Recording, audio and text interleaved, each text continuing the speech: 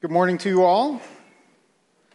And if you're new with us, just want to extend to you a special welcome. Thank you for joining us here at Red Mountain Church. You are our honored guests. And my name's Charles. I'm one of the pastors here at Red Mountain. So please do, if you're up for it, please do come up and say hi to me. I'd love to meet you. If you share your name with me, you may have to repeat it several times before it sinks in. But I would just still love to meet you.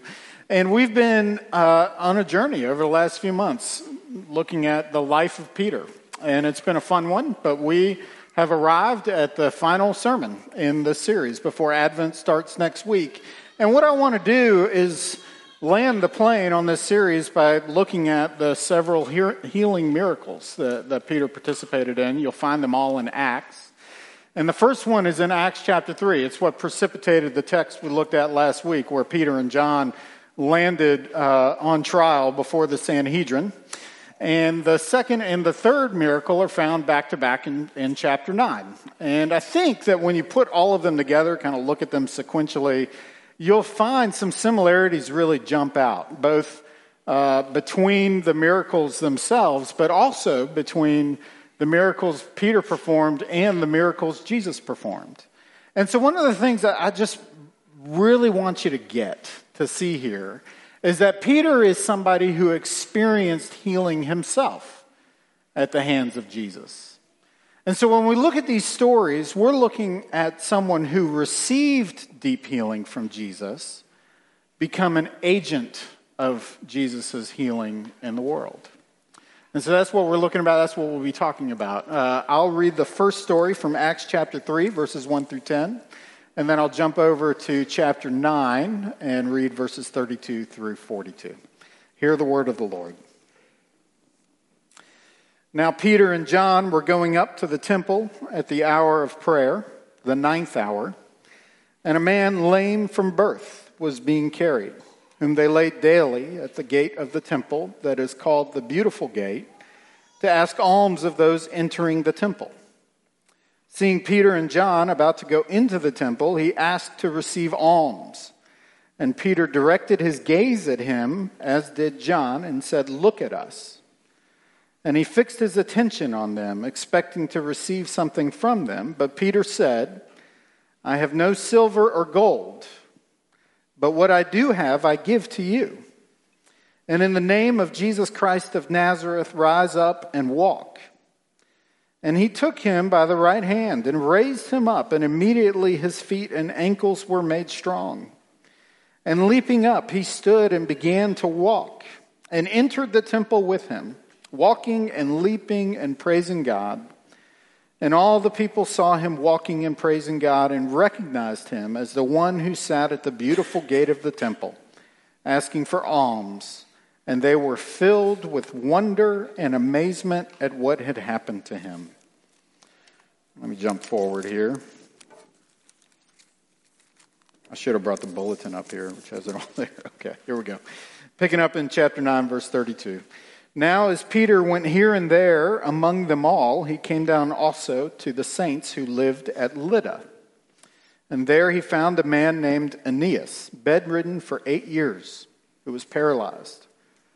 And Peter said to him, "Aeneas, Jesus Christ heals you. Rise and make your bed." And immediately he rose, and all the residents of Lydda and Sharon saw him, and they turned to the Lord. And now there was in Joppa a disciple named Tabitha, which translated means Dorcas. And she was full of good works and acts of charity. And in those days she became ill and died. And when they had washed her, they laid her in an upper room. And since Lydda was near Joppa, the disciples, hearing that Peter was there, sent 2 men to him, urging him, "Please come to us without delay." So Peter rose and went with them, and when he arrived, they took him to the upper room. And all the widows stood beside him weeping and showing tunics and other garments that Dorcas made while she was with them. But Peter put them all outside and knelt down and prayed, and turning to the body, he said, "Tabitha, arise." And she opened her eyes. And when she saw Peter, she sat up. And he gave her his hand and raised her up. And then calling the saints and widows, he presented her alive. And it became known throughout all Joppa, and many believed in the Lord. And he stayed in Joppa for many days with one Simon, a tanner. This is the word of the Lord. Thanks be to God. Let me pray. Heavenly Father, thank you for these words of yours that you've given to us. And I pray now that you would be at work helping us to trust them, to learn from them, to be edified by them, that we would hear your voice through them.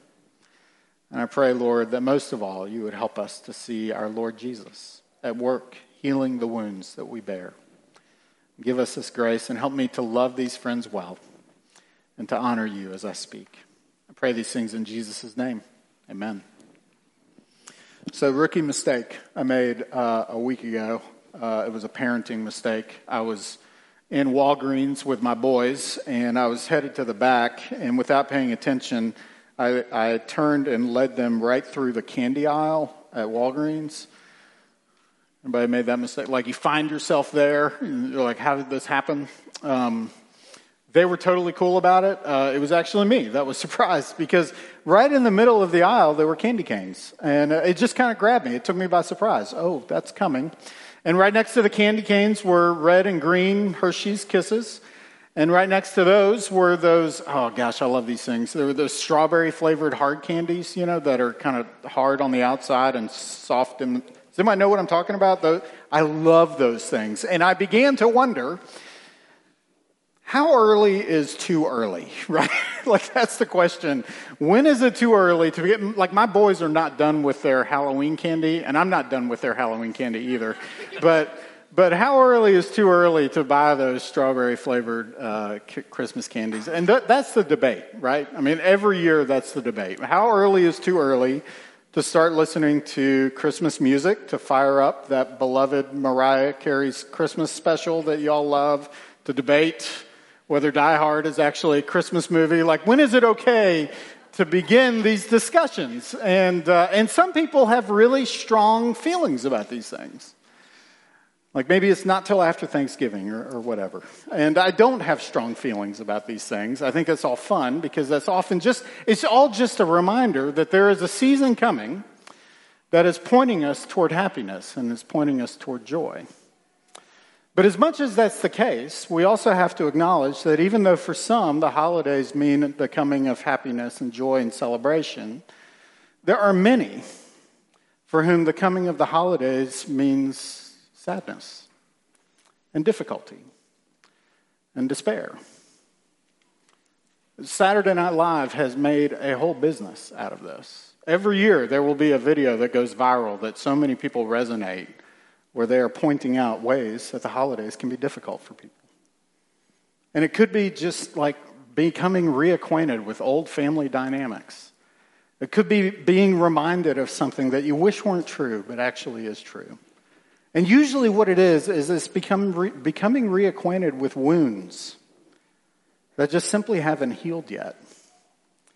And so while for many the holidays can mean, gathering and joy and laughter and good food, for many of us, it's a reminder that we are walking wounded with a longing for a healing, for some kind of healing. And I would just submit to you that these stories that we looked at just now are only as profound to us as their ability to point us toward a greater healing, the healing that we all long for. And so that's what I want to talk about this morning, is the healings that we receive. And I want to work through it a few different ways.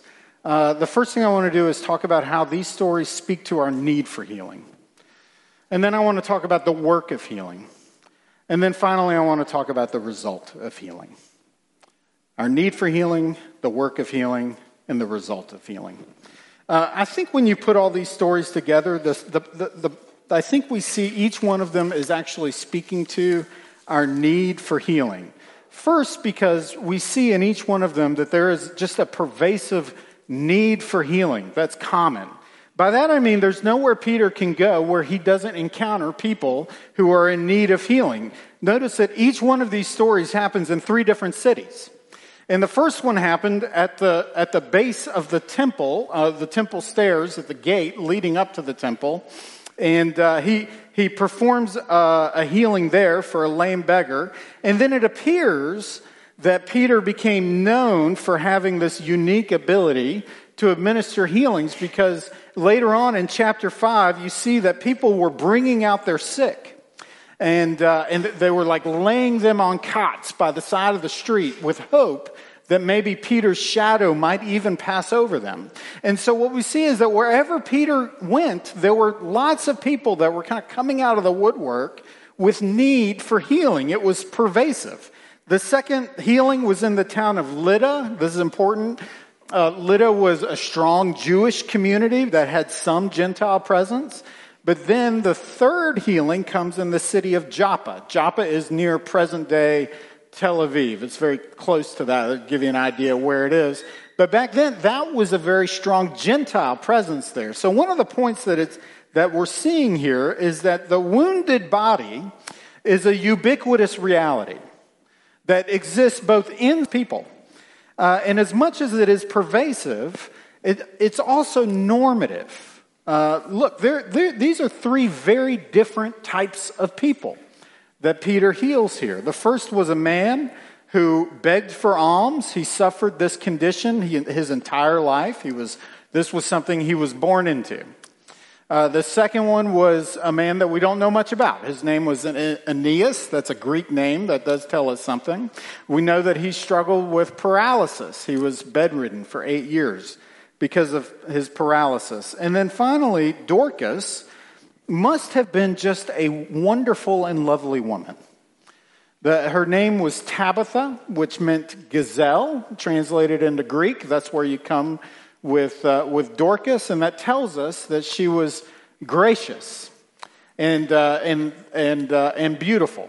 And the passage tells us that she was generous with acts of charity. When Peter came to her house, there were all of these widows that were standing there either wearing or displaying tunics that she had made for them. And she is the only one whose faith is actually mentioned in these stories. And you know what we don't see in any of these stories? This is important. That there is no rebuke for their condition. Their wounds weren't traced back to foolishness or sin. No one was shamed for their condition or for their need from healing.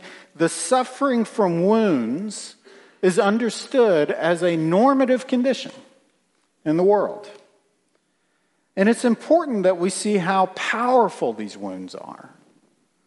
Notice the severity of each wound increases as the story goes on. From someone who's weak in ankles and feet and can't walk, which means he can't provide for himself, to someone who's paralyzed and bedridden, to the greatest wound of all, the wound of death. All of those are mentioned there, and each wounded person was helpless to help themselves, and nobody around them could help them anyway. The wounds were so powerful, and each one had arrived at a place where they knew that if their wounds were healed, Jesus was going to have something to do with it.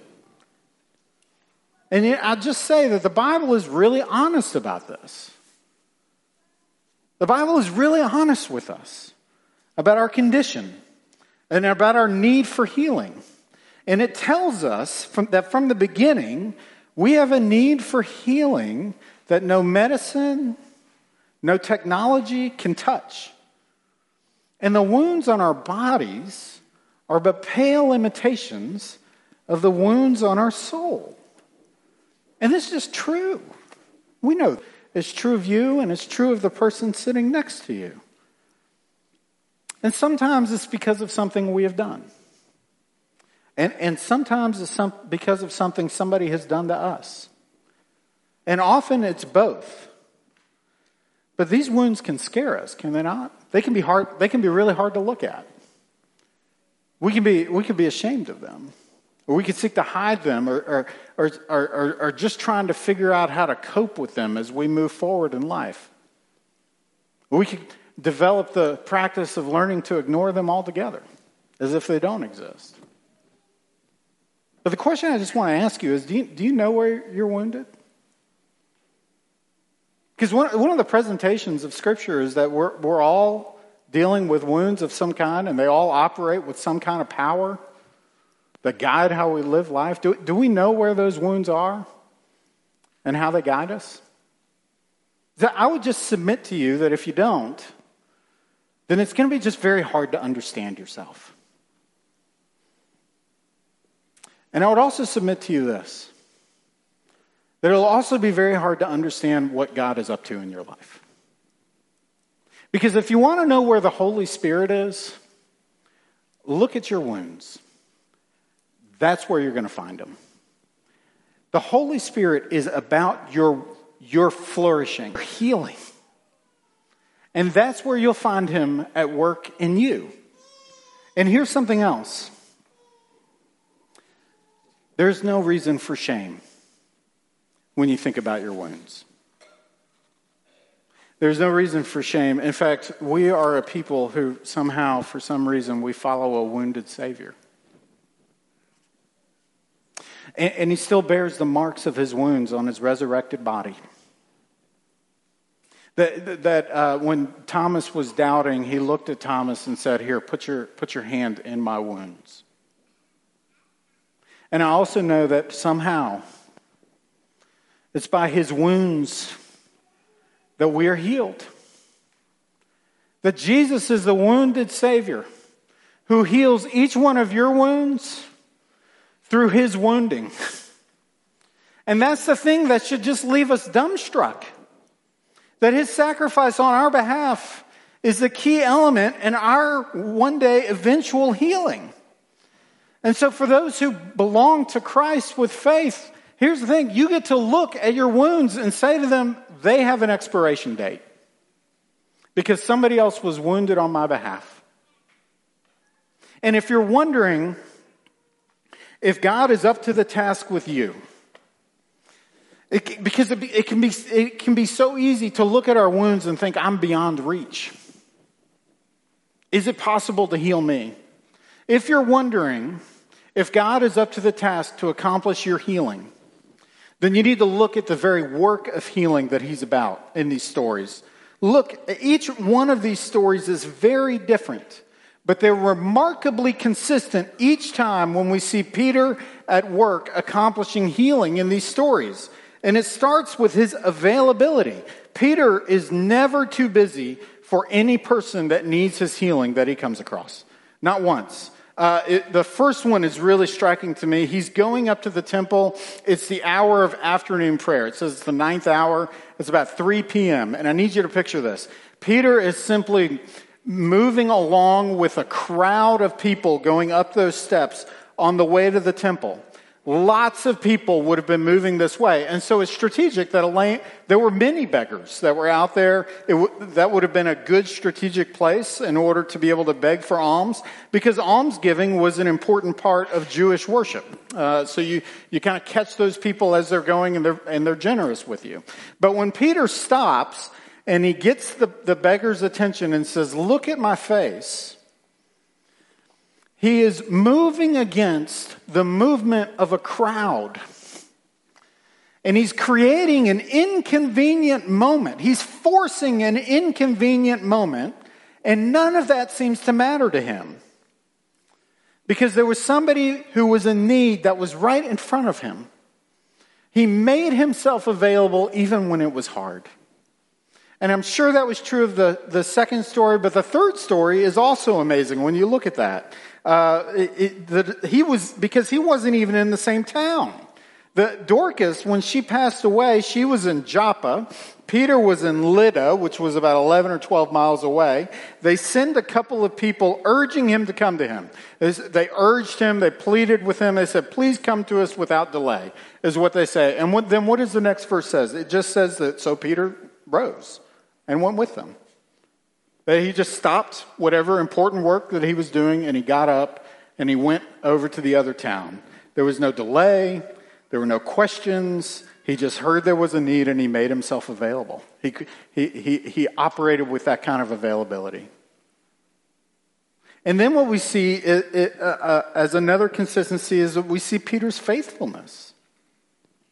that in each story, Peter is very careful to demonstrate that it's not his power that's at work on these people's behalf, but it's Jesus' power. When he was with the beggar, he said, in the name of Jesus Christ. He's very clear about this point. In the name of Jesus Christ, rise up and walk. When he was with Aeneas, he said, Jesus Christ heals you. And then when he arrived at Dorcas's bed, he knelt down beside her bed and he prayed for her healing. Each time he's making the same point. He's saying, this is not me. I'm not healing by my power. This is Jesus' power who's healing you. But even more than that, his healing work is also demonstrating that Jesus' ministry is continuing.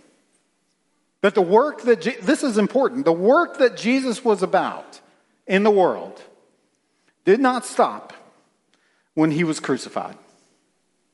The work that Jesus was about in the world did not stop when he ascended into heaven, but was continuing through his appointed apostles and the building of his church.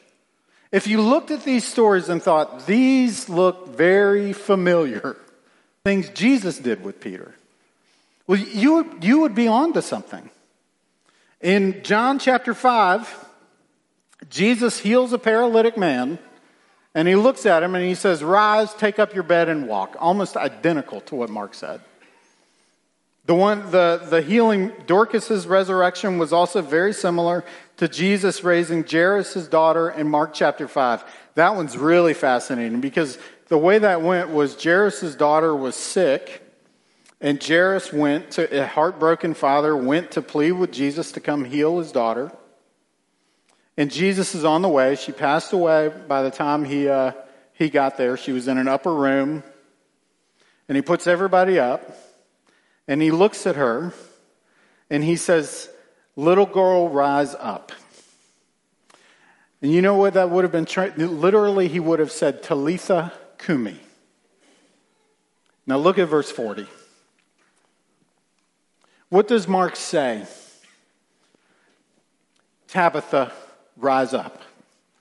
Or Tabitha Kumi. Almost identical. There's an important point being made here.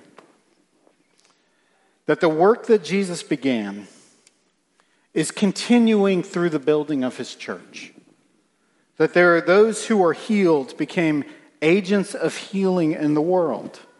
And there's a big thing that we have to understand here, and because you might say to me, I'm not Peter.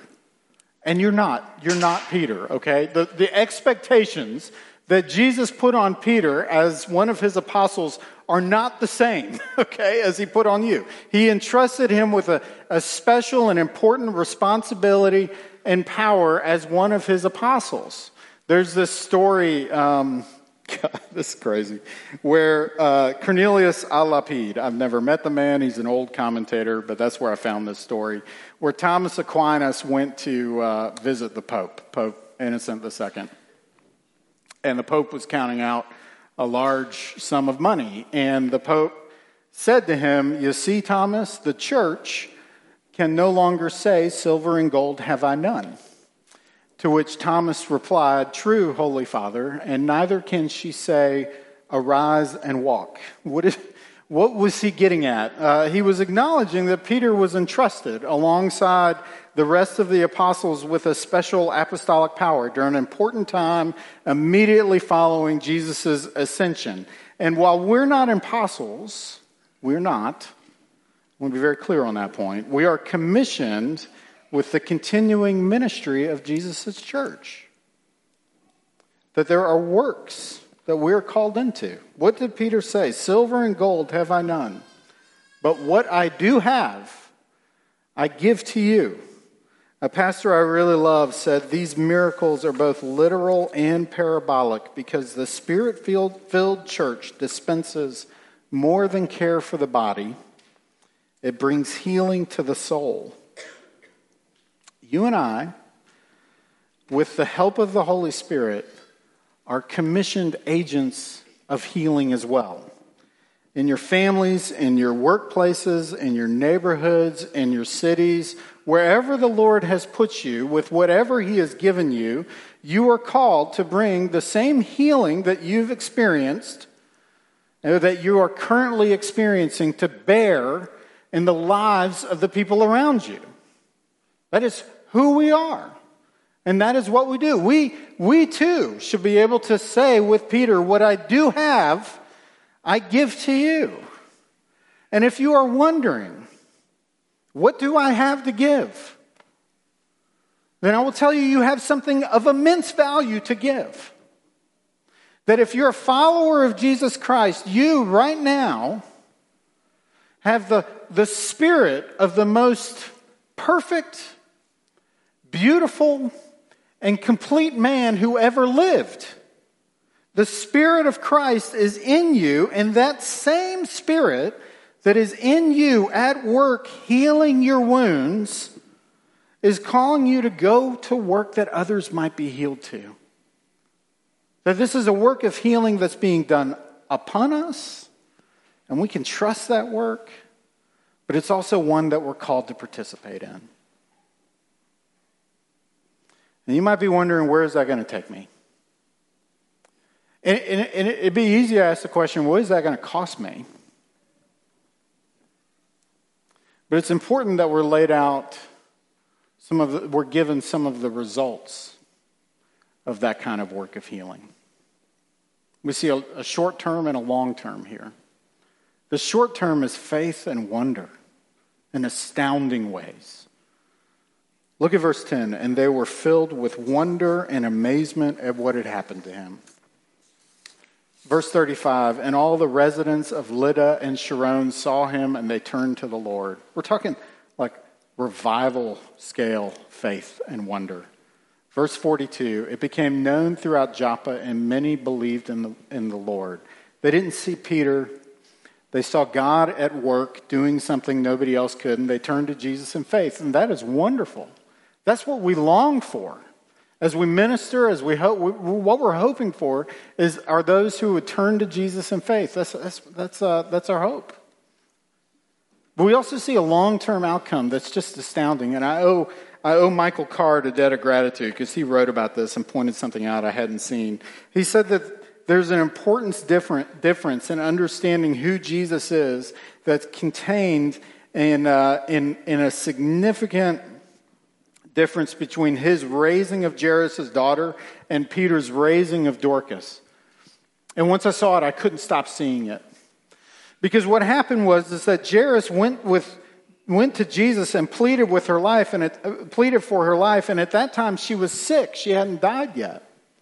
And when he was on the way to their house, servants came because she had passed away and said, "Don't bother the teacher any longer. There's nothing else he can do because she's already passed away." And in this story, what happened with Dorcas, that it wasn't until after Dorcas had passed away that they actually sent servants to go plead with Peter to come. There was this spreading understanding that not even death was more powerful than the power that Jesus operated with. They believed Peter could do it because Jesus had done it.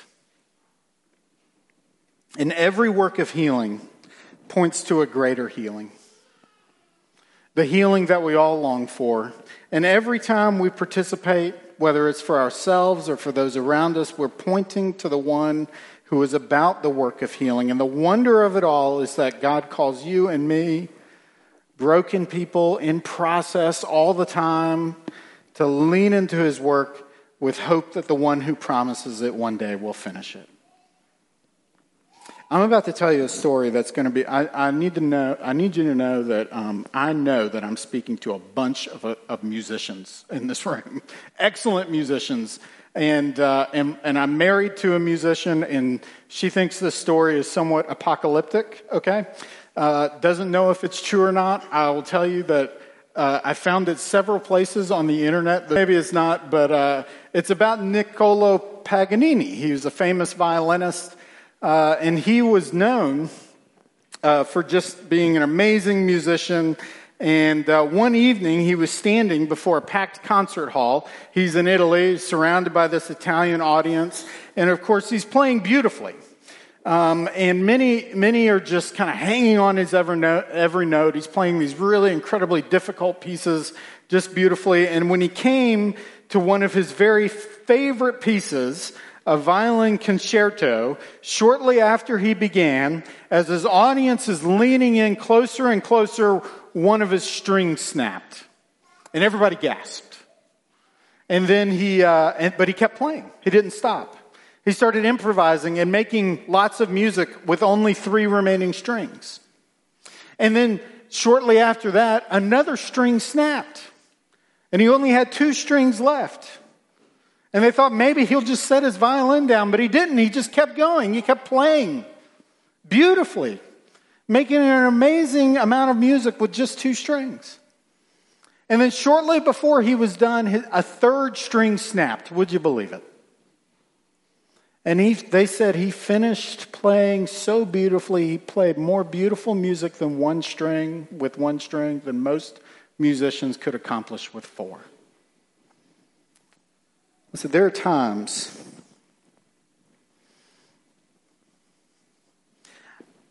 I think it's easy to look at these stories and think, I'm still so wounded. And I'm broken. And I'm longing for healing. And for you, I want you to say that healing belongs to you through Jesus. That your wounds won't last forever. That there is healing through Jesus. And some of it we won't experience this side until glory. But it is promised to you. And I think it's also easy to look at ourselves and wonder, as we're being called into participating in Jesus' work of healing in the world, and wonder how much he could ever use me.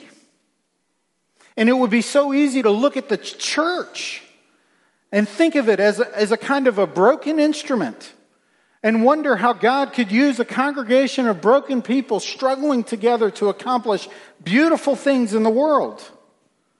But when we look at Peter, we are looking at Jesus taking a broken instrument to produce some of his most beautiful music. And yet, even though we are all broken, Jesus is hard at work making you beautiful too. How do I know this? Because by his wounds, we are healed. Amen. Thanks be to God. Let me pray.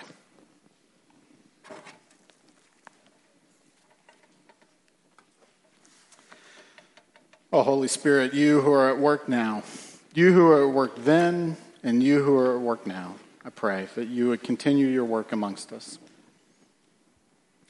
I pray that for those of us who feel our open wounds, now or this time of year, that you would be at work healing.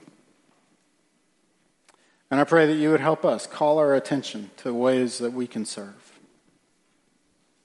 And I pray most of all that you would nourish your people with faith, that you would warm the broken heart, and that you would draw those who don't yet know you into faith in you. I ask these things in the name of Jesus, our Lord, our Savior, our King, our Rock, and our Redeemer. Amen.